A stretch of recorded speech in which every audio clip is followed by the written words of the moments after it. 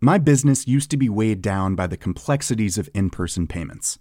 Then, Tap to Pay on iPhone and Stripe came along and changed everything. With Tap to Pay on iPhone and Stripe, I streamlined my payment process effortlessly. Now I can accept in-person, contactless payments right from my iPhone. No extra hardware required.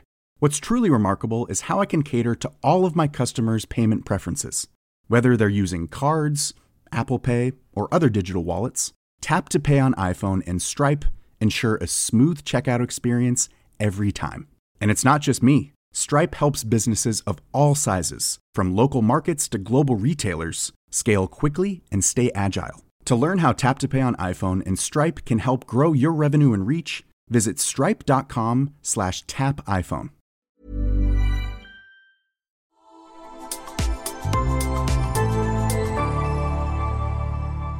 Asennemedia. Kaupallinen yhteistyö Anyfin. Okei, yksi päänvaivaa tuottava asia tällä hetkellä on, tai oikeastaan kaksi. Eka on inflaatio ja toinen on aika monilla suomalaisilla tällä hetkellä kulutusluotot ja etenkin niiden kulut ja korot, jotka siis, ne voi syödä sitä taloudellista puskuria, jonka merkitys tälleen inflaation aikaan on korostunut entisestään. Joo. Kulutusluottojen, niiden todellisten kustannusten se hahmottaminen, se voi olla oikeasti tosi vaikeaa. Jotenkin se, että kuinka paljon ne kulut oikeasti vaikka vuositasolla on. Ja sitten ne on siellä nakertamassa osan sun säästöistä melkein huomaamatta. Just näin. Ja senhän takia Anyfin tarjoaa tähän ongelmaan ratkaisua niiden jälleenrahoituspalvelulla, josta me ollaan puhuttu monta kertaa aiemminkin.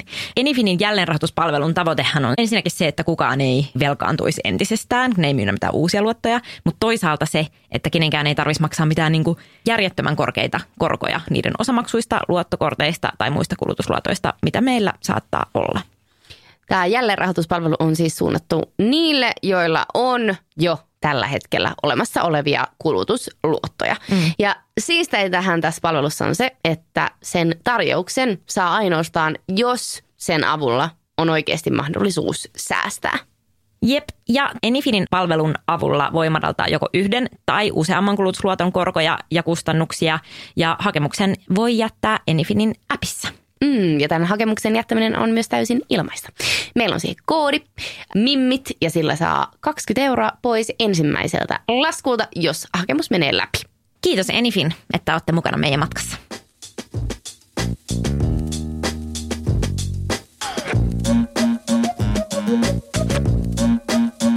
Tämä on Mimmit sijoittaa podcast. Ja täällä puhutaan taloudesta, sijoittamisesta, työelämästä ja yrittäjyydestä. Mielenkiintoisten ja aika ison luokan vieraiden kanssa. Mä oon Hanna Tikander. Mä oon Pia-Maria Nikström. Tervetuloa mukaan. Miten sulla meni pääsiäisloma? Kuule, siis mä olin risteilyllä. Oli ihanaa. Risteilyllä. Kyllä. Risteilyt ovat taas palanneet muotiin, samoin kuin Lanne, tällaiset housut. Nimenomaan. Let's bring it back. Ei, mutta oli ihanaa. Mutta on ihanaa olla nyt takaisin pääsiäislomilta myös. Sama fiilis. No joo, pääsiäinen, lavit. Pieni 4 päivän loma tuli tarpeeseen. Toivottavasti te olette silti palanneet kuuntelemaan Mimmit sijoittaa podcastia, vaikka pääsiäisen takia jaksoa ei ilmestynytkään. Yep, sorry about that. But we're back. We're back. We're back. We're back. Okay. Hei, mutta viime viikolla oli yksi asia, jonka julkituomista olen innolla odottanut. Joo. 2 vuoteen ei ole saanut kuuluttaa kovaan ääneen, että Mimmit sijoittaa tapahtuu.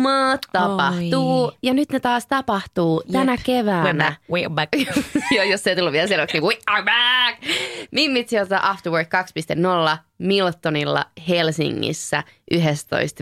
Siellä on mielettömät puhujat, esiintyjät. Kyllä. Me juonnetaan tapahtumaa. Ja tämä on myös striimattavissa, eikö vaan? Että jos ei pääse Miltonille paikalle, niin sitä voi seurata myös netistä. Kyllä Maara, kaikki ne ihmiset, kenellä mä silloin joskus meidän Mimmit sijoittaa Instagramissa vastasin, että joo, kyllä me tullaan vielä Rovaniemelle. Joo, kyllä me tullaan vielä Mimmit sijoittaa tapahtumien kanssa Tampereelle.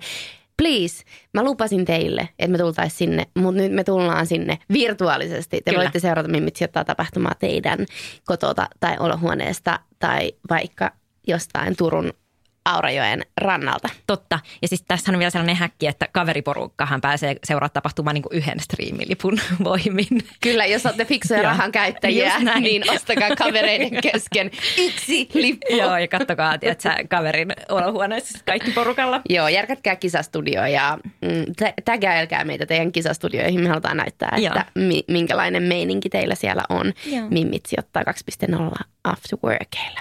Mutta joo, liput tapahtumaan tulee myyntiin tämän viikon keskiviikkona, eli 27.4. Kello 12 ja laitetaan kaikki linkit tämän jakson kuvaukseen. Varmasti luukutetaan niitä myös somessa jatkuvasti, mutta lippuja voi siis ostaa Eventualista, eli eventu.al.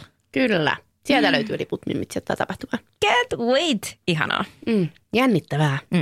Mutta sitten meillä oli myös jakso vielä. Mistä tämä jakso kertoikaan? Meillä on upea vieras. On kyllä, joo. Kunnon finanssialan konkari pääsi studioon. Ja siis, tämä jakso kertoo siis pääomasijoittamisesta. Ja mulla on esimerkiksi kaveri, jonka faija on pääomasijoittaja. Ja se on aina ollut silleen, mä en ymmärrä, miten mun faija tekee. Että se jotain niin kuin niitä firmoja ja ostaa ja myy ja I don't get it. Niin esimerkiksi tämä kaveri, niin sen kannattaa kuunnella tämä jakso.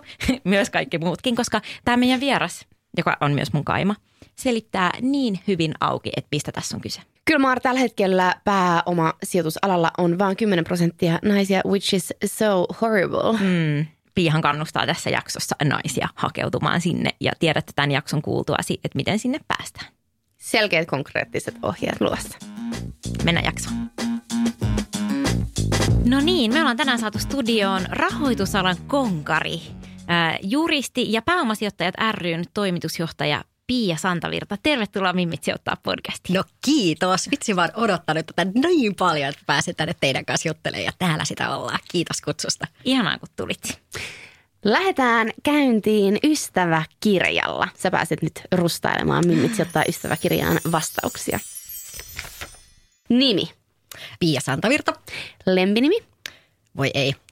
Mut kerran esiteltiin pääomasijoittajana niin kuin suurimmassa tilaisuudessa 400 ihmiselle niin tsunamina tai positiivisena pyörremyrskynä. Että varmaan se, meidän tiimilaiset, jos ne haluaa oikein mua kiusata, niin sanoo, että Pia Pomo tai Rouva Pia Santavirta. Mutta ehkä nämä ei ole toivon mukaan mun lempinimiä. Mutta Positiivinen pyörämyrsky. Se kuulostaa siltä, että sä voisit tilaa se jostain jätskykiskoilla. Joo, kyllä. Ikä. 45, vaikka kotona mä sanon kyllä aina, että mä oon 27 ja kaikkialla mahdollisissa, missä mä voin, niin 27 on mielestäni tosi hyvä ikä. Se on täydellinen ikä. Ammatti. Se onkin, juristihan minä olen koulutukseltani ja joka paikan höylä tällä hetkellä, että voiko tätä nyt millaiseksi ammatiksi sanoa. Sanon, että jos nyt pitää määritellä, niin juristi.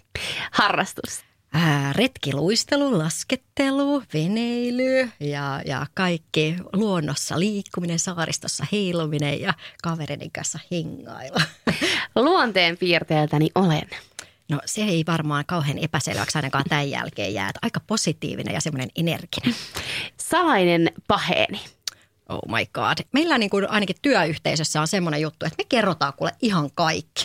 Ja mä niin kuin ihmettelin, että mitä ihmettä mä nyt oikein tähän niin kuin vääntäisin. Mutta kai se täytyy olla se, että mä en suostu ole esimerkiksi kipeä. Että jos mä niin kuin meinaan tulla kipeäksi, niin mulla on sitten kaiken näköisiä erilaisia droppeja, mitä vedetään. Ja se on yleensä niin kuin Burana Finrexin ja nyt korona-aikaa oikeasti vielä pieni liraus rommia. Niin mä väittäisin, että tämä on semmoinen salainen ase ainakin, jota mä olin kyllä vuolaasti jakanut, että jos jollain tulee niin semmoinen olo, että pitää päästä niin oikeasti pystyyn, niin sillä lähtee. Se on mun resepti, jos tarvii. Tähän välikommenttina, niin mulki noi Ruotsista saatavat treot, niin ne on mun lemppareita, kun se on siis kofeiini ja särkylääke. Sellainen just näin. No se on just tämä Burana Finrex, on just toi sama juttu. Ja se rommi on kyllä, ja se rommi siis itse asiassa tulee kyllä oikeasti veneilystä, jos on aivan niin kuin mielettömän kylmä, niin se vähän lämmittää. Semmoinen lämmin rommitee on oikeasti aika hyvä. Suosittelen. Minua inspiroi. No mua inspiroi kyllä oikeasti rohkeat naiset. Et mä kyllä tässä työssä pääsen näkemään aivan huikeita yrittäjiä ja osaajia ja semmoisia tyyppejä, joille mitään rajoja ei ole olemassa ja uskoa löytyy niinku ihan kaikkea mahdollisia. Mä rakastan semmoisia ihmisiä ja mä haluaisin oppia niiltä tosi paljon. Tästä haluaisin oppia lisää. No just siitä, että mä kyllä niinku todella haluan oppia joka päivä. Ja mun mielestä oppiminen on niin kuin kaiken A ja O. Että sitten jos tulee semmoinen olo, että nyt mä osaan kaiken, niin sitten on kyllä tosi väärässä paikassa. Että ihmisillä pitäisi olla aina semmoinen olo, että vitsit, että olipa hienoa, että mä opin tänäänkin tällaista juttua. Ja ihan kaikilta, keneltä tahansa, kenen kanssa tekee töitä tai oli se sitten lähipiiri tai ystävät, niin kaikki voi tarjoa sen mahdollisuuden oppia jotain uutta ja siihen täytyy tarttua aina. Jos voittaisin lotossa? Uskon, että jatkaisin kyllä ihan ehdottomasti töitä. Se on niin kuin elämän suola ja sitten samaan aikaan tietysti varmaan matkustelisi vielä vähän lisää ja sitä kautta sitten oppisi lisää kaiken näköistä tuolta maailmaltakin. Jos minulla olisi enemmän aikaa? Mä varmaan nyt, kun on tämmöinen perheen äiti kuitenkin ja työelämä on aika vauhdikasta, niin jos mulla olisi vähän lisää vielä aikaa, niin mä urheilisin vielä enemmän kuin nykyään. Elämässä tärkeintä on? Perhe ja ystävät ja kiinnostava työ. Viisaus, jonka olen tähän mennessä oppinut. Se, että pitää auttaa joka päivä jotakuta eteenpäin. Kiitos, Pia. Nyt me tunnetaan, koska sä oot nyt täyttänyt meidän ystäväkirjan. Ja nyt me voidaan siirtyä tähän itse oikeaan haastatteluun. Näin tehdään. Mitä sulle kuuluu? No hyvä, kiitos. Meillä aloitti tuossa 3 uutta työntekijää viime viikolla. Tiimi vahvistuu. Meidän hallitus viime vuonna totesi, että nyt Pia, että tosi hyvin menee ja nyt vaan vahvistetaan tiimiä ja mä odotan tosi innolla tätä vuotta. Oikeastaan 2 vuotta tässä koronan keskellä ollaan oltu ja siltikin ollaan päästy jakamaan ihan mielettömiä uutisia täältä meidän kentältä startup- ja kasvuyhtiöiden rahoitusmaailmasta ja nyt odotan tosi innolla tätä tulevaa vuotta, että mihin kaikkialle ylletäänkään tänä vuonna. Että tässä on ollut huikeita uutisia ja uskon, että se jatkuu. Sä toimit siis Pääomasijoittajat ry:n toimitusjohtajana ja me halutaankin tänään puhua sun kanssa pääomasijoittamisesta. Ihan alkuun me haluttaisiin kuulla, että miten sä oot itse innostunut tästä pääomasijoitusalasta ja miten sä oot päätynyt tähän pisteeseen, missä sä tällä hetkellä olet? Joo, no se onkin hyvä kysymys ja vähän vahingossa niin kuin usein uralla asiat saattaa tapahtua. Että siinä kävi sillä tavalla, että olin tuolla, se oli silloin työeläkealan tämmöinen suurin tapahtuma. Siellä oli 500 työeläkealan edustajaa messukeskuksessa ja arvatkaa, oliko Slush samaan aikaan samassa rakennuksessa. Ja taksikuskikin sanoi, että joo, että sä oot varmaan menossa tuonne Slushiin. Ei vaan, kun tuonne työeläkealan suurimpaan tapahtumaan. Ja sitten oli apua, että mitä ihmettä, että kaikki on menossa tuonne Slushiin hirveällä kiireellä ja intoa piukoja. Siellä on strobovalot. Joo, mä olisin, että hetkinen, että mitäs mä nyt täällä. Ja mä oikeasti menin salaa sinne Slushiin. Sinne ei nykyään enää pääse siis naisten huoneeseen, vaan livahdin 2. kerroksesta. Siellä oli niinku deal room silloin niinku, ja tämä, missä niinku sijoittajat ja startupit neuvottelee. Ja mä päädyin sinne keskelle kaikkea sitä huminaa ja pöhinää. Pöhinä on tosi kulunut sana, mutta se oikeasti oli silloin pöhinää. Mä olisin, että mitä tämä on. Että ollaanko me Suomessa, että mitä ihmettä, että tämähän on aivan niinku huikean energisoiva fiilis, ihan mieletön meininki ja ajattelin, että tännehän mun pitää niin kuin jotenkin nyt päästä. Ja ei siinä sitten oikeasti mennyt kuin muutama viikko, kun meidän hallituksen puheenjohtaja Tuomas Lang silloin Intera Partnersilta sitten jostain oli kuullut mun nimen, että mä voisin sopia tämmöisen yhdistyksen toimitusjohtajaksi ja on innostunut edunvalvonnasta ja viestinnästäkin ja hän sitten pyysi, että tulisitko tänne keskustelemaan. Mä ajattelin, että hetkinen, että okei, että Intera Partners, okei, että tämä taitaa olla pääomasijoittaja, ja nämä taitaa siis sijoittaa kasvuyhtiöihin ja liittyisikö tämä jotenkin niihin startuppeihinkin ja siitä sitten lähti liikenteeseen. Mutta pakko myöntää, että itselle pääomasijoittaminen, vaikka on 20 vuotta tehnyt finanssialan kanssa töitä eri näkökulmista, niin pääomasijoittajat oli ihan uusi osa-alue, mitä niin kuin itsekin joutui ihan oikeasti opettelemaan alusta lähtien. Mutta se siinä just olikin se, miksi mä tänne päädyin. Että mä olin, että vau, että mä tunnen jo tosi paljon finanssialan toimijoita, jotka on tosi keskeisesti linkittyy tähän pääomasijoittamiseen. Ja ajattelin, että tässä on niin kuin oikeasti tosi iso oppimisen paikka itselle, mikä niin kuin inspiroi itseäni. Ajattelin, että okei, sinne en tunne, mutta opin ihan varmasti. Ja samaan aikaan näin, että edunvalvontapuolella ja viestinnässä pystyisi tekemään tosi paljon enemmän töitä sen eteen, että vielä isompi joukko ymmärtäisi, että mistä startup- ja kasvuyhtiöissä on kyse ja miten niitä rahoitetaan. Niin näin mä sitten tänne päädyin. Mitä pääomasijoittaminen, mitä se niin käytännössä tarkoittaa? No joo, se on hyvä kysymys, koska siihen liittyy tosi paljon kysymyksiä ja epäselvyyksiäkin, että mitä ja ihmiset ei tunne. Pääomasijoittamisessa on siis kyse siitä, että pääomasijoittajat sijoittaa listaamattomiin yhtiöihin, pörssin ulkopuolella oleviin yhtiöihin, jotka on niin kuin tosi voimakkaasti kasvuhalusia. Ne voi olla näitä startuppeja, jotka on teknologiayhtiöitä usein, tai sitten justiinsa ihan minkä tahansa toimialan, hyvin vakiintuneen toimialan yritys, joka haluaa kasvaa. Että näitähän löytyy sitten niin kuin, oli se sitten, meillä on vaikka Jungle Juice Bar, meillä on Oura, Sormus, meillä on Swappie, meillä on Volttia, meillä on niin kuin kaiken näköisiä yrityksiä. Voi olla arkkitehtuuritoimistot justiinsa tuossa tuli uudeksi sijoituskohteeksi, kiinteistöhuolto, kiinteistöpalvelut, ihan mitä tahansa. Mikä tahansa yritys, joka haluaa lähteä kasvaa, niin todennäköisesti löytää pääomasijoittajan kumppanikseen. Ja mikä siinä on se erityisjuttu on se, että puhutaan osaavasta pääomasta. Eli pääomasijoittaja tuo pääomia siihen kasvuun, mutta sitten sen lisäksi myös hallitustyöskentelyn kautta niin osaamista. Ja se osaaminen siis tarkoittaa sitä, että jos ajatellaan näitä ihan perinteisiä toimialan yrityksiä, niin ne voi haluta lähteä esimerkiksi kasvaa yritysostoin, mutta ne ei ehkä itse osaa, ei ole ehkä aikaisemmin tehnyt sitä koskaan ja siltikin näkee, että hei, että meistä voisi tulla oikeasti Suomen markkinajohtaja tai Pohjoismaiden markkinajohtaja, me tarvitaan siihen apua. Niin silloin pääomasijoittaja voi olla todella hyvä kasvukumppani, koska pääomasijoittaja tekee niin kuin työkseen koko aika yritysostoja ja ostaa yrityksiä, uudistaa niitä yrityksiä, tuo niin kuin uutta brändiä ja markkinointia, uudistaa logistiikkaa, tietysti hoitaa rahoituksen neuvottelut erittäin vahvasti ja valmistelee yhtiöitä kohti pörssiä esimerkiksi.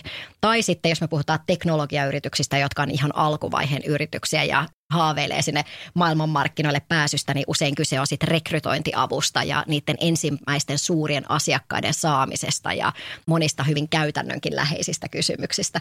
Mutta nämä on niitä juttuja, missä pääomasijoittaja sitten tuo sen rahan lisäksi sitä osaamista. Ja tulee aina osaomistajaksi siihen yhtiöön mukaan vähemmistö- tai enemmistöosuudella ja sitä kautta niin kuin jakaa myös sitä riskiä sitten sen yrittäjän tai yrityksen tai muiden omistajien kanssa. Että se on niin kuin hypätään samaan veneeseen, soudetaan samaan suuntaan ja tähdätään siihen, että sen yrityksen arvo kasvaa sen omistusaikana ja sitä kautta sitten koko se jaettava potti myöhemmin on kasvanut niin, että se on niin kuin hyvä diili myös sille alkuperäiselle yrityksen omistajalle, että se yritys on kasvanut tosi paljon lyhyemmässä ajassa, tosi paljon kovempaa kuin mihin se olisi ikinä pystynyt ehkä ilman tätä rahoitusta. Niin se on ehkä semmoinen ydin tässä. Osaavaa pääomaa yrityksille, jotka haluaa kasvaa. Sä annoit tosi hyviä esimerkkejä näistä kasvuyhtiöistä, mutta voisitko antaa muutaman esimerkin myös näistä pääomasijoittajista? Ketä ne on? Onko ne jotain tyyppejä vai onko ne firmoja vai ketä ne on? No se onkin totta. Meillä on aika iso kasvava joukko pääomasijoittaja Suomessa. Et silloin kun mäkin aloitin, niin kohta 6 vuotta tulee itse asiassa herranjestas keväällä, niin silloin itse asiassa Venture Capital-sijoittajille tosi paljon vähemmän kuin nyt. Meillä on syntynyt 16 uutta Venture Capital-fundia. Voidaanko avata tähän nopeasti vielä, että mitä se Venture Capital, mitä se tarkoittaa? Kaikki tervet, yes. Eli Venture Capital-sijoittajat on just niitä sijoittajia, jotka sijoittaa startup-yhtiöihin. Ja se niin kuin Venture Capital-fundi, eli rahasto, tarkoittaa sitä, että sijoitetaan institutionaalisten sijoittajien rahaa. Eli siellä voi olla meidän kaikkien työeläkeyhtiöiden pääomia. Siellä voi olla myös niin kuin säätiöiden rahaa. Siellä on usein myös perheiden sijoitusyhtiöiden, eli family officeiden rahaa. Ja niin kuin sanotaan, että aika ammattimaisten sijoittajien rahaa, mitä sijoitetaan sinne rahastoihin. Ja sitten sitä rahaa sijoitetaan eteenpäin näihin startup- tai kasvuyhtiöihin. Ja venture capital-sijoittajat tosiaan on se yksi joukko, joka fokusoituu nimenomaan niihin teknologia-alan yrityksiin. Ja se joukko on nyt kasvanut Suomessa merkittävästi, että näihin fundeihin on itse asiassa 2 vuoden aikana kerätty rahaa enemmän kuin 6 vuotena aikaisemmin yhteensä. Ja tosiaan 16 uutta venture capital-rahastoa on syntynyt Suomeen 5 vuoden aikana. Ja se tarkoittaa siis sitä, että jos on startup-yrittäjä, niin mä ymmärrän justiinsa, että voi olla aika vaikea sille, että okei, että kenelle mä soitan, kenelle mä kilautan, jos mä haluan lähteä hakemaan rahoitusta. Ja meillä on siihen aika hyvät työkalut tuolla meidänkin nettisivuilla, että siellä on ihan semmoinen oma yrittäjille osuus. Jos menee pääomasijoittajat.fi, niin sieltä löytyy tämmöinen yrittäjille opas ensinnäkin, missä kerrotaan, että ketä nämä venture capital-sijoittajat on. Sitten siellä on semmoinen sijoittajahakukone, mihin voi täyttää oman yritystä koskevat tiedot niin kuin yleisellä tasolla, että onko liikevaihtoa vielä vai ei. Ja jos on, niin kuinka paljon, mihin me tähdätään tällä rahoituksella ja sitä kautta se sitten seuloo esimerkiksi just niitä venture capital-sijoittajia. Ja ketä niitä nyt on, niin se oikeastaan jakautuu se maailma vähän niin kuin 3 osaan, että on ihan alkuvaiheen venture capital-sijoittajat, jotka sijoittaa semmoisiin startuppeihin, jotka on ihan alkuvaiheessa vielä. Niillä voi olla oikeasti niin kuin oikein, jos on tosi kova tiimi, niin periaatteessa pelkkä ideakin riittää, mutta se on hyvin poikkeuksellista. Että kyllä usein niin kuin tietysti täytyy olla niin kuin tosi kova tiimi ensinnäkin ja hyvä idea ja markkinapotentiaali ja kaikki tämmöiset pitää olla kunnossa. Mutta tämä joukko, ketkä niin kuin sijoittaa siihen ihan alkuvaiheeseen, niin se on vahvistunut tosi paljon. Esimerkiksi Icebreaker on yksi tämmöinen, sitten Lifeline on Suomen suurin venture capital-rahasto 130 miljoonan euron kokoluokassa ja he on täysin siellä alkuvaiheessa sijoittaa yhtiöihin ja teillä on ollut Inka Mero täällä haastattelussa, niin Voima Ventures kanssa sijoittaa hyvin alkuvaiheen yhtiöihin ja alkuihin ja monet muut. Sitten on sijoittajia, jotka sijoittaa aika paljon myöhemmässä vaiheessa, kun lähdetään tosi paljon niin kuin kansainvälisempää kasvua. Esimerkiksi siellä on InVenture, joka on yksi Suomen vanhimmista rahastoista ja iso tiimi ja on tehnyt tosi monta vuotta niin kuin tosi kovaa ja hyvää sijoitustoimintaa. On muun muassa Voltin vanha sijoittaja.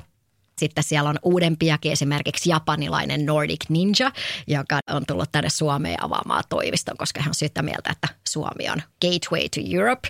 Ja sitten vaikka NGP Capital, joka on Nokiasta syntynyt sijoitusyhtiö, joka toimii tosi kansainvälisesti, niin nämä kaikki etsii semmoisia myöhemmän vaiheen kansainväliseen kasvuun lähteviä sijoituskohteita ja näin. Mutta että tässä se, niin kuin se avaruus on hyvin lavea, se laajenee koko aika, se vahvistuu koko aika ja se vaan tarkoittaa sitä, että meidän suomalaisille startupeilla on enemmän kasvun mahdollisuuksia, enemmän yhteistyökumppaneita, kenen kanssa kasvaa ja ponnistaa täältä Suomesta sinne maailmalle.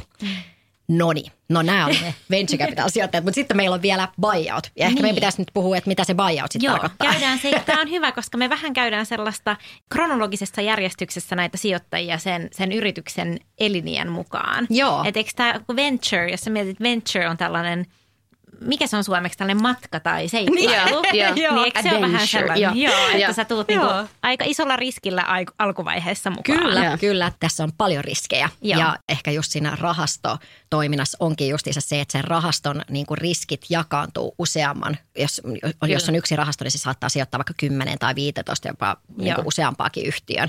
Ja siellä tähtäimessä aina on, että siellä on vähintään yksi supermenestyjä voltti, joka sitten tuo niinku tuotot takaisin. Tai sijoituksille tuottoa sitten näille rahastosijoittajille ja sitä kautta se sitten menestyy ja saadaan taas uusi rahasto kasaan. Mutta että se on niin kuin oma maailmansa tämä venture capital. Ja sitten kun se yritys kasvaa ja kehittyy, niin sitten päästään tähän buyout. No oikeastaan ei niinkään, koska ne, usein sitten ne startup-yhtiöt, ne kasvaa sinne maailmalle ja sitten ne usein saa seuraavaksi sijoittajaksi kansainvälisen venture capital sijoittajan. Mutta ne todella niin kuin suurin tähtäin onkin justiinsa, että kasvetaan aluksi niiden kotimaisten sijoittajien rahoilla ja sitten siirrytään todennäköisesti kansainvälisten sijoittajien kanssa kasvamaan siihen seuraavaan kasvuvaiheeseen. Ja tämähän on itse asiassa pääomasijoittamisen yksi olennainen juttu, että pääomasijoittaja on tietyn kasvuvaiheen sijoittaja ja ne kotimaiset sijoittajat kasvattaa sen yhden vaiheen, sen alkuvaiheen ja sitten kun lähdetään sinne maailmalle ja tarvitaan esimerkiksi yli 20 miljoonaa euroa sijoituksia, niin suomalaiset rahastojen koot ei ole niin isoja vielä, että suomalaiset rahastot pystyisivät sijoittamaan yhteen yhtiöön esimerkiksi 20 miljoonaa. Eli silloin niin kuin usein tilanne on se, että tämä suomalainen sijoittaja pysyy siinä sijoituksessa mukana ja puolustaa sitä omaa omistusosuuttaan, mutta samaan aikaan siihen tulee kansainvälinen sijoittaja mukaan ja sitten lähdetään taas kansainväliseen kasvuun, niin kuin Voltti tai niin kuin Aiven ja meillä on paljon näitä yhtiöitä, jotka on kerännyt kansainvälistä pääomaa ja se on ihan ehdoton osa sitä kansainvälistymistä. Mutta ne buyoutit, mistä mainitsit, niin se on sitten toinen osa tätä pääomasijoittamisen maailmaa. Että buyout-sijoittajat, niin se on vähän hölmö termi oikeastaan. Ja antaa niin kuin buyout tarkoittaa, että ostetaan periaatteessa niin kuin ulos. Mutta oikeastihan buyout tarkoittaa sitä, että meillä voi olla justiinsa vaikka, sanotaan nyt vaikka kiinteistöhuoltoyhtiö. Ja se haluaa lähteä kasvaa ja niin kuin voimistumaan vaikka yritysostoin. Ja tämmöinen esimerkiksi on ollut PHM-gruppi. Niin PHM Group kasvoi eka sen yrittäjävetoisesti. Sitten ne totesivat, että hei, että me voitaisiin kasvaa tosi paljon nopeamminkin, jos me saataisiin joku tyyppi tähän näin, joka osaa tehdä niitä yritysostoja. Ja heidän mukaan lähtikin sitten Intera Partners siihen sijoittajana, buyout-sijoittajana nimenomaan, mutta tulivat siihen niin kuin mukaan omistajana. Ja buyout-sijoittajana sitten tähdätäänkin siihen, että usein se liikevaihto sitten kaksinkertaistetaan tai kolminkertaistetaan hyvin lyhyessä ajassa ja se tapahtuu sitten just näillä yritysostoilla ja parantamalla sitten sen yhtiön erilaisia toimintamalleja ja näin se sitten yhtiö kasvoikin niin siihen pisteeseen, että ne totesivat, että okei, että Suomessa on yksi toinenkin kiinteistöhuoltofirma, firma, joka on Kotikatu. Ja sekin oli muuten pääomasijoittajan kohdeyhtiö. Siinä oli Vaaka Partners. Ja sitten nämä pähkäili siellä PHM Groupilla, että että nyt on semmoinen tilanne, että joku kansainvälinen sijoittaja tulee ja ostaa sen Kotikadun ja se ostaa heidät ja syö heidän markkinat. Tai sitten he voi mennä ja ostaa sen Kotikadun.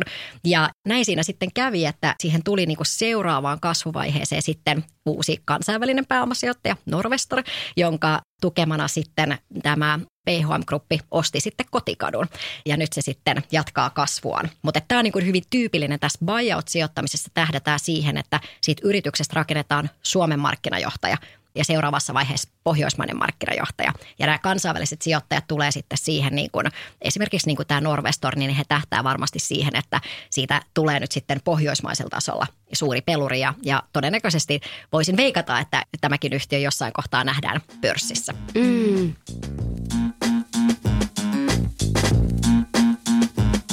Aivan todella selkeä selitys tästä pääomasijoituskentästä, joka kuitenkin on aika monimutkainen ja sitten toisaalta sellainen innostus paistaa siitä läpi. Ihan sama kuin mun mielestä oli ihana, kun sä sanoit sen, että sä menit sinne Slushiin ja sulle tuli sellainen fiilis, että tämä on joku magea juttu, minkä osana sä haluat olla. Ehdottomasti. Meillä oli viime tuottarina Slushin toimari Miika Huttunen vieraana ja hän sanoi ihan samaa, että ei hän niinku ihan silleen tajunnut, että mitä siinä tapahtui, mutta heti tiesi, että noiden jengissä mä haluun olla.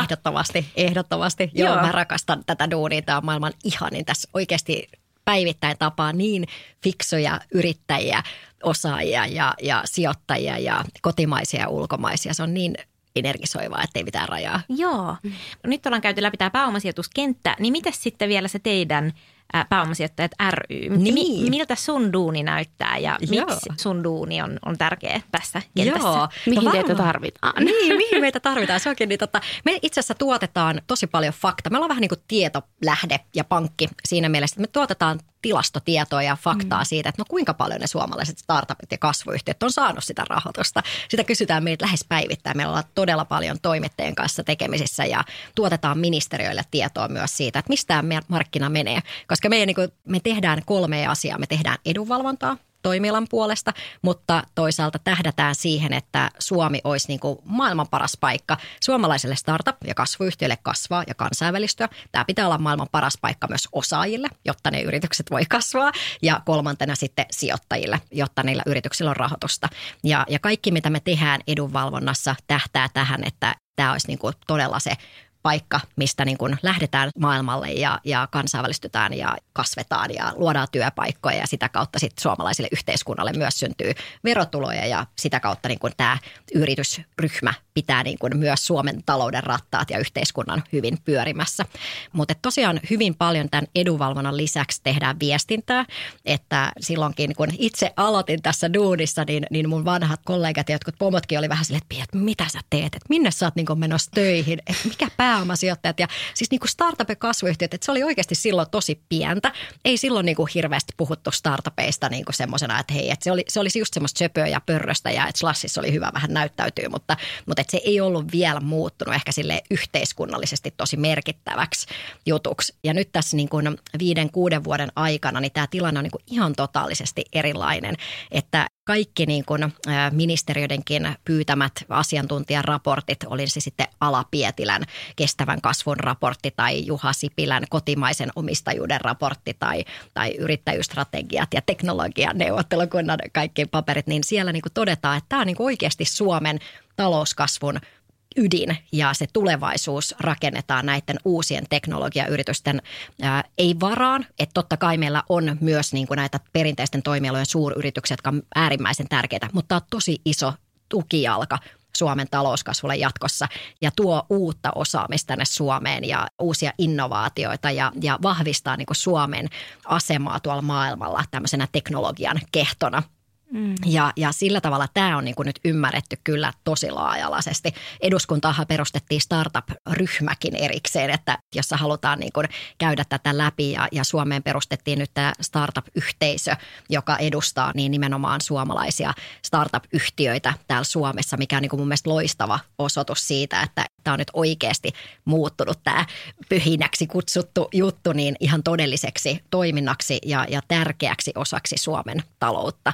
ja sillä tavalla niin kuin tämä on muuttanut muotoaan kyllä merkittävästi. Mutta tämä on se, mitä me halutaan kertoa, että mistä tässä on kyse ja mistä sitä rahoitusta saadaan, miten tämä on kehittynyt ja kerrotaan myös niistä ulkomaisista sijoittajista. Ja tosiaan edunvalvonnan ja viestinnän lisäksi meillä on vielä 3. juttu, mitä me tehdään ja se on toimialan parhaiden käytäntöjen määrittäminen. Ja meillä on nyt esimerkiksi vastuullinen sijoittaminen on ollut tietysti pitkään jo vähän niin kuin license to operate, että pääomasijoittajilla niin kuin vastuullisuus on aina niin kuin todella isossa roolissa, mutta nyt tämä EUn uusi Sustainable Finance-sääntely ja uudet vaatimukset niin on aika iso muutos koko finanssialalle ja me nyt niin kuin tässä nimenomaan määrittää siihen liittyviä parhaita käytäntöjä niin, että Suomi oikeasti voisi ottaa tästä kilpailuedun tästä uudesta toimintamalleista, mitkä koskettaa oikeastaan koko Eurooppaa ja kaikkia finanssimarkkinoita ja halutaan niin kuin näyttää sitä suuntaa, minne kannattaisi mennä ja miten tästä tehdään tosiaan kilpailuetu Suomelle. Meillä on ainakin 5 eri työryhmää, jotka niin kuin työskentelee näiden vastuullisuusasioiden parissa ja se on niin kuin semmoinen mua ainakin inspiroiva juttu. Ehdottomasti. My business used to be weighed down by the complexities of in-person payments. Then, Tap to Pay on iPhone and Stripe came along and changed everything. With Tap to Pay on iPhone and Stripe, I streamlined my payment process effortlessly. Now I can accept in-person, contactless payments right from my iPhone. No extra hardware required. What's truly remarkable is how I can cater to all of my customers' payment preferences. Whether they're using cards, Apple Pay, or other digital wallets, Tap to Pay on iPhone and Stripe ensure a smooth checkout experience every time. And it's not just me. Stripe helps businesses of all sizes, from local markets to global retailers, scale quickly and stay agile. To learn how Tap to Pay on iPhone and Stripe can help grow your revenue and reach, visit stripe.com/tapiphone. Hiring for your small business? If you're not looking for professionals on LinkedIn, you're looking in the wrong place. That's like looking for your car keys in a fish tank. LinkedIn helps you hire professionals you can't find anywhere else, even those who aren't actively searching for a new job but might be open to the perfect role. In a given month, over 70% of LinkedIn users don't even visit other leading job sites. So start looking in the right place. With LinkedIn, you can hire professionals like a professional. Post your free job on linkedin.com/achieve today. Hei, sä oot juristi ja edunvalvoja. Me voitaisiin kuvitella, että sä oot aika hyvä neuvottelemaan ja argumentoimaan.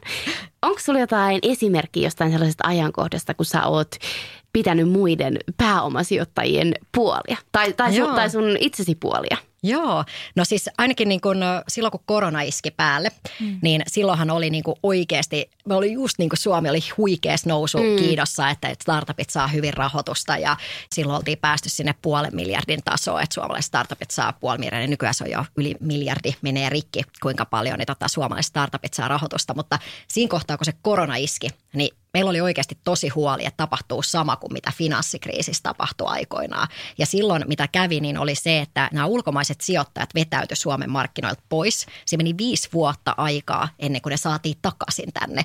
Ja rahoituksen määrä tippui 60%.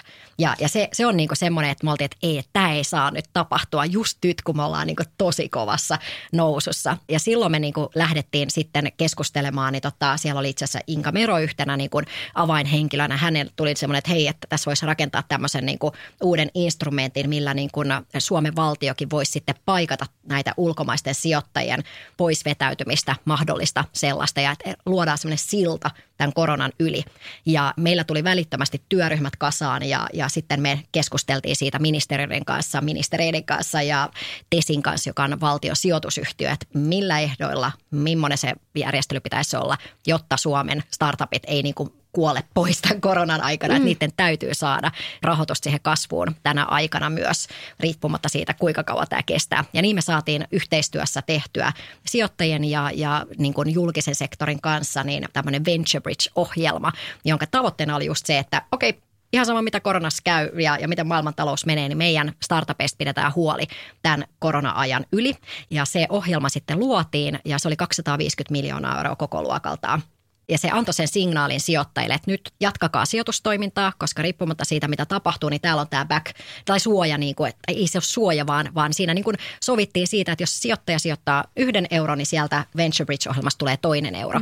Ja sillä tavalla niin kuin sitä riskiä niin kuin tietyllä tapaa jaettiin, mutta sitten toisaalta varmistettiin, että sijoitustoimintaa voidaan jatkaa. Ja lopputuloshan on se, että korona-aikana on tehty enemmän sijoituksia kuin koskaan aikaisemmin. Tosiaan ylitettiin jo 2021 todennäköisesti nyt se miljardin rajapyykki. Ja sanoisin, että se Venture Bridge-ohjelma, sitä ei oikeastaan ihan hirveästi edes tarvinnut käyttää. Ja en sanoisi, että se olisi epäonnistunut ohjelma laisinkaan, vaan se teki just sen, mitä sen pitikin tehdä. Että kaikki uskalsi jatkaa sijoitustoimintaa, vaikka ei kukaan tiennyt, mihin tämä maailmantalous menee. Ja sen oli sen niin kuin uskon siihen, että okei, me voidaan jatkaa toimintaa, vaikka kaikki niin kuin ulkomaisetkin sijoittajat vetäytyisi, niin meillä on tämä suunnitelma, miten tämä homma etenee ja jatketaan sijoitustoimintaa. Ja lopputulos on todella aivan huikea. Että semmoinen niin kuin julkisen ja yksityisen sektorin yhteistyö siinä kohtaa niin kuin näytti kyntensä, että Suomi on aika pieni maa, mutta että se on just meidän etu, että kun tulee tämmöinen paha tilanne, niin me ollaan tosi nopeita neuvottelemaan ja käymään läpi niin kuin yhteistyössä ratkaisuja. Joo, aivan loistava esimerkki edunvalvonnasta ja siitä, että miksi sitä tarvitaan. Joo. Sä oot maininnut muutaman kerran, että startuppeihin sijoitetaan nyt enemmän rahaa kuin koskaan aiemmin. Onko jotain sellaista riskiä, että tämä kertoo jotenkin talouden ylikuumentumisesta vai ajattelet sä, että se on enemmän silleen, että nyt Suomi ikään kuin saadaan maailman kartalle ja täällä aletaan tekemään samalla tavalla kuin ulkomailla? Joo, se on ihan selvää, että tämä sama trendi, mikä Suomessa näkyy kaikkialla muuallakin. Ja kyse ei ole ylikuumenemisesta, vaan siitä, että meillä on yhä enemmän ja enemmän niitä tosi laadukkaita ja hyviä startup-yhtiöitä. Esimerkkinä just nyt tämä Volt, että Volt keräsi niin kuin viime vuonna kaikkien aikojen suurimman sijoituskierroksessa oli 440 miljoonaa yhteen yhtiön. Se on enemmän kuin silloin, kun mä aloitin silloin 2016. Kaikki startup-sijoitukset yhteensä oli just yli 300 miljoonaa euroa.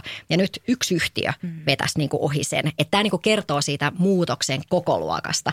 Ja se, että meillä on enemmän ja enemmän tämmöisiä huippuyrityksiä, niin sitä myöten totta kai sit niitä sijoituksiakin tehdään isommassa mittakaavassa. Ja niin kuuluukin olla. Kaikkialla muuallakin maailmassa tehdään koko aika, puhutaan megaraundeista ja megadiileistä, niin tällaisia nähdään koko aika maailmalla enemmän ja enemmän, koska ne startupit on kehittynyt siinä omalla kasvupolullaan siihen pisteeseen, että ne tarvitseekin enemmän sitä rahoitusta, jotta ne voisit kilpailla siellä globaaleilla markkinoilla siitä markkinoiden herruudesta. Ja sillä tavalla niin kuin sitä pääomaa pitää löytyäkin ja sitä täytyy tänne Suomeen osua ja sitä on osunut. Et itse asiassa suomalaiset startupit kerää Euroopan eniten venture capital-sijoituksia bruttokansantuotteeseen suhteutettuna niin nyt jo 3. vuotta peräkkäin. Ja se niin kuin ikään kuin on nostattanut Suomen asemaa ja kaikki niin kuin sijoittajat on se, että hetken, että mitä siellä Suomessa oikein tapahtuu, että mekin halutaan sinne ja siellä täytyy olla jotain erityistä. Ja uskon, että se kyllä tässä mennään vielä tosi paljon kovempaa, kun mennään tästä muutama vuosi eteenpäin. Että tuossa startup-yhteisö jo sanoi, että he tähtää siihen, että Suomessa on ihan tässä lähivuosina niin yli 100 miljoonan euron liikevaihtoon yltävää startup-yhtiötä ja kyllä mä uskon siihen, että me siihen päästään. Meillä ainakin rahoitusputki näyttää oikein hyvin tukevan tätä taloutta. Elikkä sun mielestä Voltin kauppa oli hyvä asia? No oli ehdottomasti. Siis joo, sitä on tosi paljon kysytty ja totta kai mä ymmärrän, että monet halus nähdä se myös Helsingin pörssissä, mutta että niin kun, se on niin kun tuo niin paljon Suomeen hyvää sitä kautta, että siinä on niin kun ne perustajaosakkaat jo, heidän omaisuusarvo on aikamoinen ja heistä syntyy uusia sijoittajia, heistä syntyy uusia yrittäjiä, niin kuin seuraavan yritysten yrittäjiä, heistä syntyy uusia superhallitusammattilaisia. Heillä on mielettömät verkostot jo kansainvälisiä sijoittajia, joita he pystyvät auttamaan muita yrityksiä. Ihan niin kuin Ilkka Paananen on tuonut niin kuin omilla verkostoillaan niin lukuisille yrityksille niitä kansainvälisiä verkostoja, joita sitten monet yritykset on päässyt hyödyntämään, niin mä luulen, että Voltin jengi tulee tekemään ihan sen saman. Että sitten meillä on vaan enemmän semmoisia ihmisiä, joilla on kokemusta siitä kansainvälisen kasvun rakentamisesta, superhyvät verkostot. Ja puhumattakaan niistä kaikista työntekijöistä, jotka kanssa oli osakkaana siellä. Siellä on parisen sataa niin kuin työntekijää, joiden varallisuusasema myös muuttuu aika merkittävästi tässä yhtäkkiä. Ja mitä he tekee heidän omalla varallisuudellaan, niin se pistää niin kuin semmoisen hyvän pyörän pyörimään täällä. Ja toki sitten kyllähän sitä laskettiin, että Suomen valtiokin siinä sai verotuloja. Ja sitten ne rahastosijoittajat, jotka sijoittaa näihin pääomasijoitusrahastoihin, niin työeläkeyhtiöille napsahti kanssa todella hyvät tuotot sieltä, mikä tarkoittaa sitä, että meidän eläkejärjestelmä samalla sai paljon rahaa. Ja todella niin kuin sanottu, niin tämä niin kuin poikii ympärilleen niin paljon niin kuin hyvää, että sanoisin ehdottomasti, että se oli todella hyvä juttu. Ja se osaaminen kertyy tänne Suomeen. Se on se kaiken juju. Sitä ihan kautta mahtavaa. sitten alkaa hyvä pyörä. Kyllä. Niin kasvaa vaan. Niin se on vähän niin kuin sellainen korkoa korolle ilmiö. Just näin. Juuri näin. Just niin. Se on just näin. Joo, lähtee levittää sitä tietoa ja rahaa sitten eteenpäin. Kyllä. Nämä Voltin tyypit. Joo, ja sieltä saadaan ehkä uusia pääomasijoittajia myös, että varmasti Aivan joku varmasti. heistä saattaisi joskus perustaa oman venture capital fundin ja lähteä sitten sijoittaa sitä kautta taas niin kuin uusiin startup-yhtiöihin ja tuomaan just sitä osaavaa pääomaa, niin kuin sanoin alussa, että kyllä se tommoinen kokemus on tosi tärkeä. Joo. Ja mun mielestä on hienoa tässä startup-ekosysteemissä, että kaikki haluaa jakaa sitä osaamista. Mutta kun sä mainitsit sen, että monet varmasti olisi toivonut, että Volt olisi sinne pörssiin päässyt, niin sehän on tosi tyypillistä näille kasvuyrityksille, että joko ne listautuu sinne pörssiin tai sitten joku isompi yritys ostaa ne. Niin voisit ajatella, että kun sä tässä pääomasijoituskentässä kuitenkin näet paljon näitä kasvuyhtiöitä, niin monet niistä on niitä tulevia pörssiyhtiöitä. Kyllä. Niin voisit sä kertoa meille, että miltä pörssi näyttää sille 5-10 vuoden päästä, minkälaisia yrityksiä sun näkemyksen mukaan tulee sinne pörssiin listautumaan? Joo, toi on tosi hyvä kysymys, koska me tehdään itse asiassa vuosittain niin Helsingin pörssin kanssa niin yhteistyötä ja katsotaan aina, että okei, että minkälaisia yhtiöitä sinne on tullut ja joka vuosi me ollaan päästy kertomaan, että noin puolet Helsingin pörssin uusista pörssilistautujista on pääomasijoittajataustaisia. Ja se johtuu just tästä näin, että niin kuin kerroin, että pääomasijoittajan tämmöinen väliaikainen kunkin kasvuvaiheen omistaja, niin se voi olla se kotimainen pääomasijoittaja tai ulkomainen pääomasijoittaja, joka sitten listaa sen yhtiön pörssiin.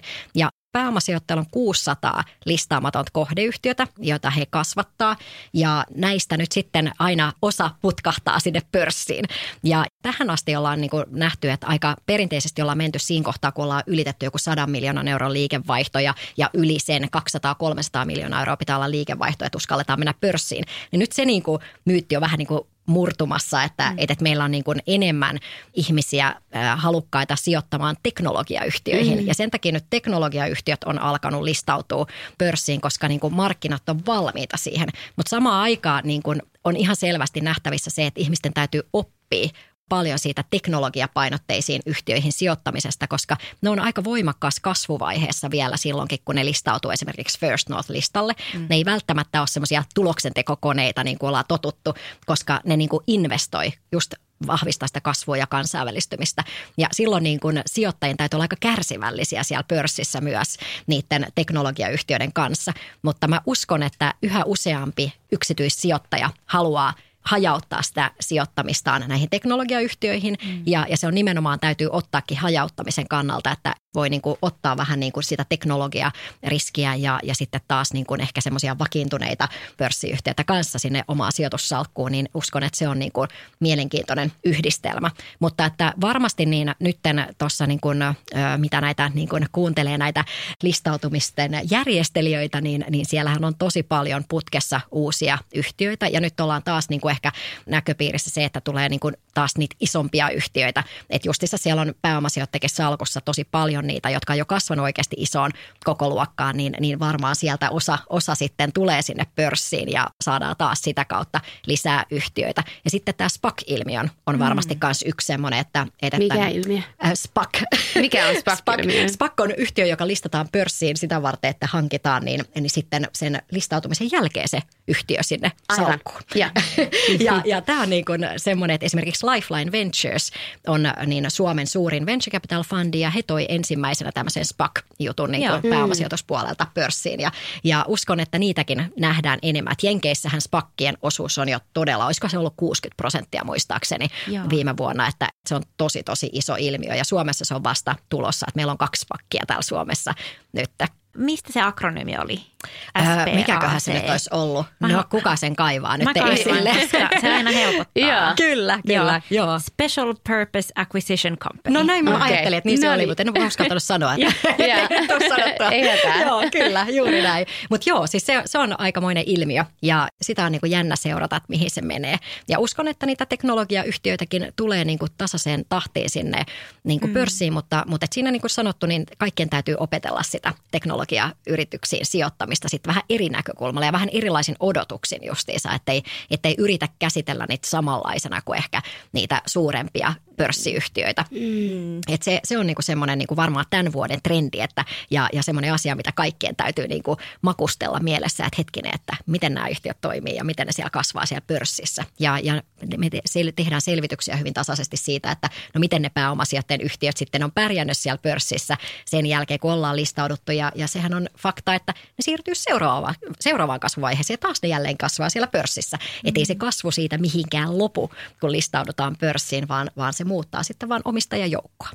Niinpä, ja voisiko ajatella sitten, että jos sä sijoitat tällaiseen pörssiin listautuvaan firmaan, jonka pääomasijoitus listaa sinne, niin että sekin voisi olla periaatteessa sellainen indikaattori hyvästä yhtiöstä, että se on mennyt sen pääomasijoittajan seulan läpi. No just näin, koska siis pääomasijoittajat koko sen omistusajan tietyllä tapaa valmistelee sitä yritystä myös kohti pörssiä, koska se on aina yksi exit-vaihtoehto.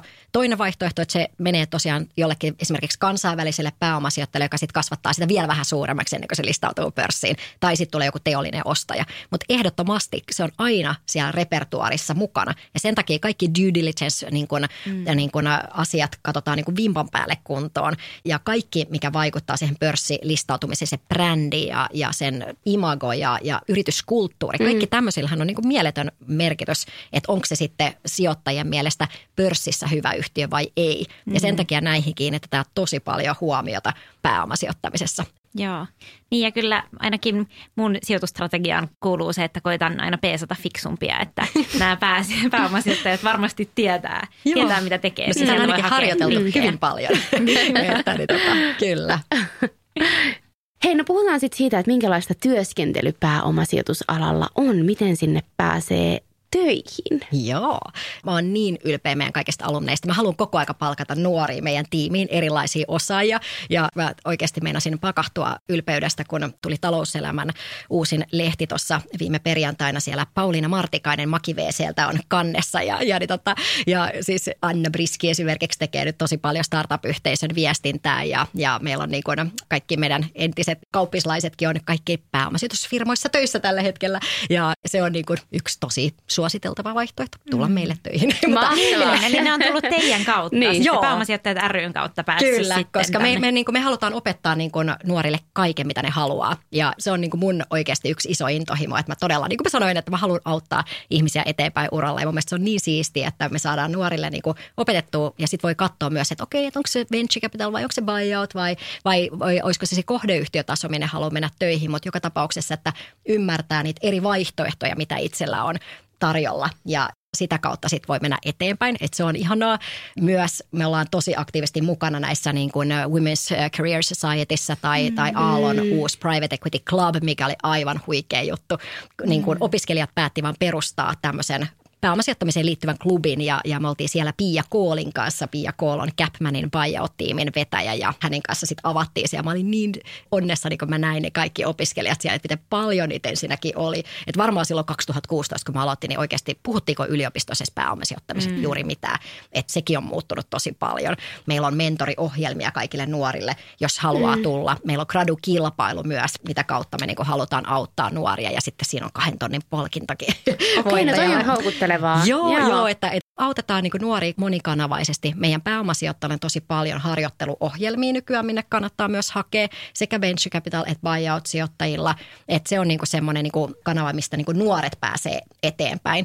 Ja sitten muuten niin toimialalla kyllä, kun ollaan Mimmit sijoittaa podcastissa, niin ai vitsi, että Mimmit kyllä voisi olla vähän aktiivisemmin vielä siellä niin kuin pääomasijoittamisessa mukana. Että se on miesvaltainen se on tosi miesvaltainen, kyllä. Miten sä sanoisit niin kuin prosentuaalisesti? No tarkalleen ottaen tiedetään, koska mehän tätä seurataan, että mä olen myös sillä tavalla meidän toimintamalliin kuuluu tämä avoimuus ja läpinäkyvyys ja vaikka numerot on karseet, niin ne muuten kerrotaan. Ja siis tilanne on se, että se on noin 10% pääomasijoitusalalla työskentelevistä on naisia.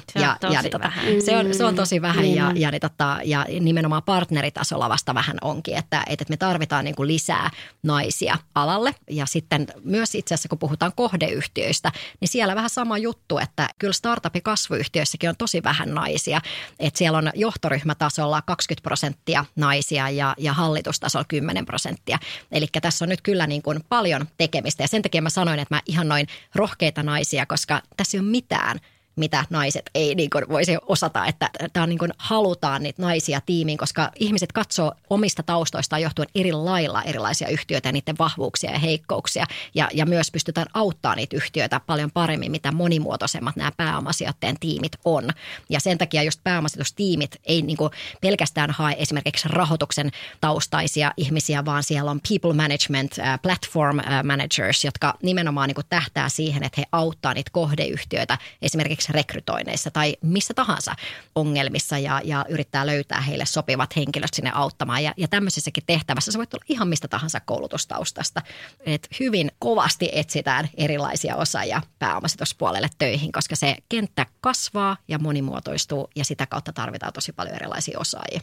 Joo, mä luulen, että toi on varmasti sellainen yleinen ennakkoluulo, että pääomasijoitusalalla niin tuijotetaan vaan niitä käppyröitä ja pyöritellään exceleitä ja numeroita ja näin, mutta toi kuulostaa enemmän siltä, että sä nimenomaan pääset niiden yritysten kanssa tekemään. Todellakin. Se on aika sellaista jopa niin kuin yrittäjyyttä muistuttavaa toimintaa. Se on täysin siis pääomasijoittajat on yrittäjiä itsekin. Se on firma, joka tähtää siihen, että se firma tuottaisi ja tekisi hyvin ja sen liiketoimintamalli on vaan näihin muihin yhtiöihin sijoittaminen ja niiden kasvun auttaminen, mutta he on täysin yrittäjiä kanssa.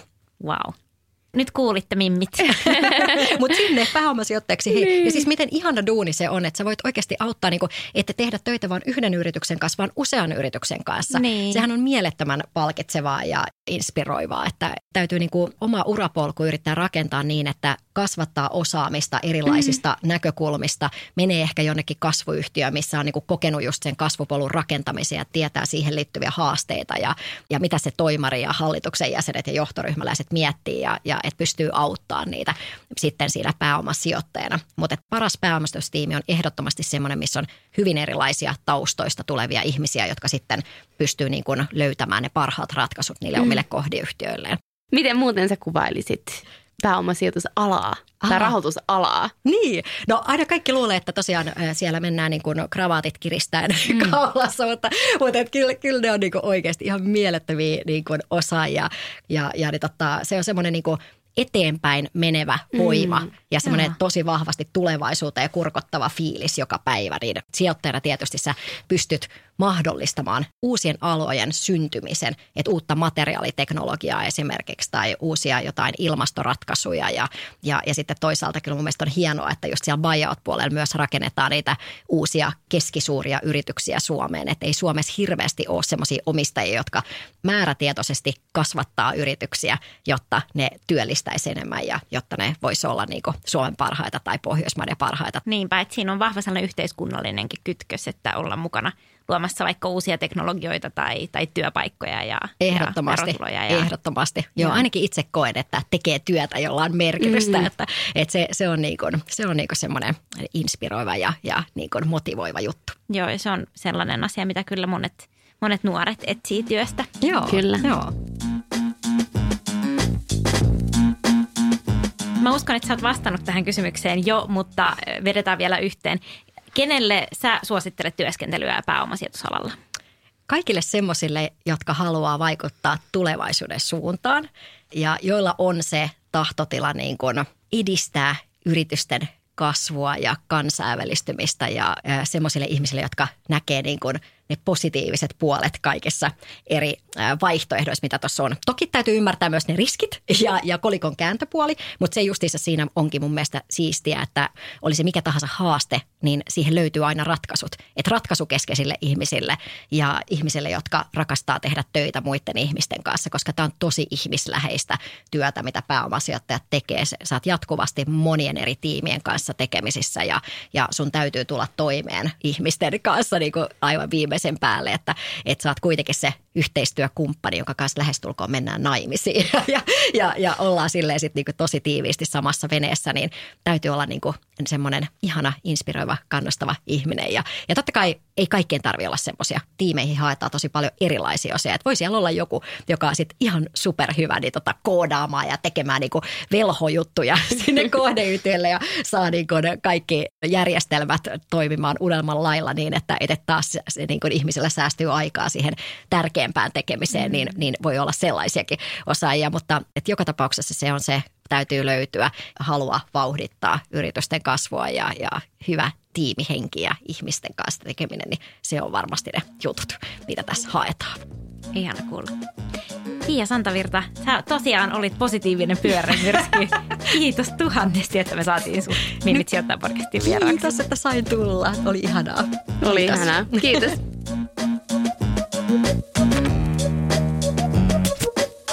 Tämä oli kyllä 5 tähden jakso. Siitä puheen ollen. Käy antamassa meidän Mimmit sijoittaa podcastille tähtiä, niin pysytään listoilla. Mun nimi on Pia-Maria Nikström. Ja mä oon Hanna Tikander. Ja tää oli Mimmit sijoittaa podcast. Kiitos kun kuuntelit. Ja jos sä haluat kuulla lisää tai lukea lisää sijoittamisesta, säästämisestä, yrittäjyydestä, käy osoitteessa mimmitsijoittaa.fi. Tai seuraa meitä Instagramissa @mimmitsijoittaa. Ensi viikkoon. Ensi viikkoon. Heidoo. Ciao.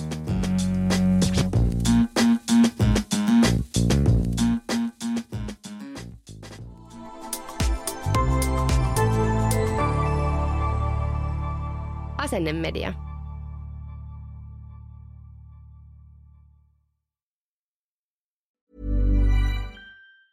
Planning for your next trip? Elevate your travel style with Quince. Quince has all the jet-setting essentials you'll want for your next getaway, like European linen, premium luggage options, buttery soft Italian leather bags, and so much more. And it's all priced at 50 to 80% less than similar brands. Plus, Quince only works with factories that use safe and ethical manufacturing practices. Pack your bags with high-quality essentials you'll be wearing for vacations to come with Quince. Go to quince.com/trip for free shipping and 365-day returns. Hold up. What was that? Boring. No flavor. That was as bad as those leftovers you ate all week. Keke Palmer here, and it's time to say hello to something fresh and guilt-free. Hello Fresh. Jazz up dinner with pecan-crusted chicken or garlic butter shrimp scampi. Now that's music to my mouth. Hello Fresh. Let's get this dinner party started. Discover all the delicious possibilities at hellofresh.com.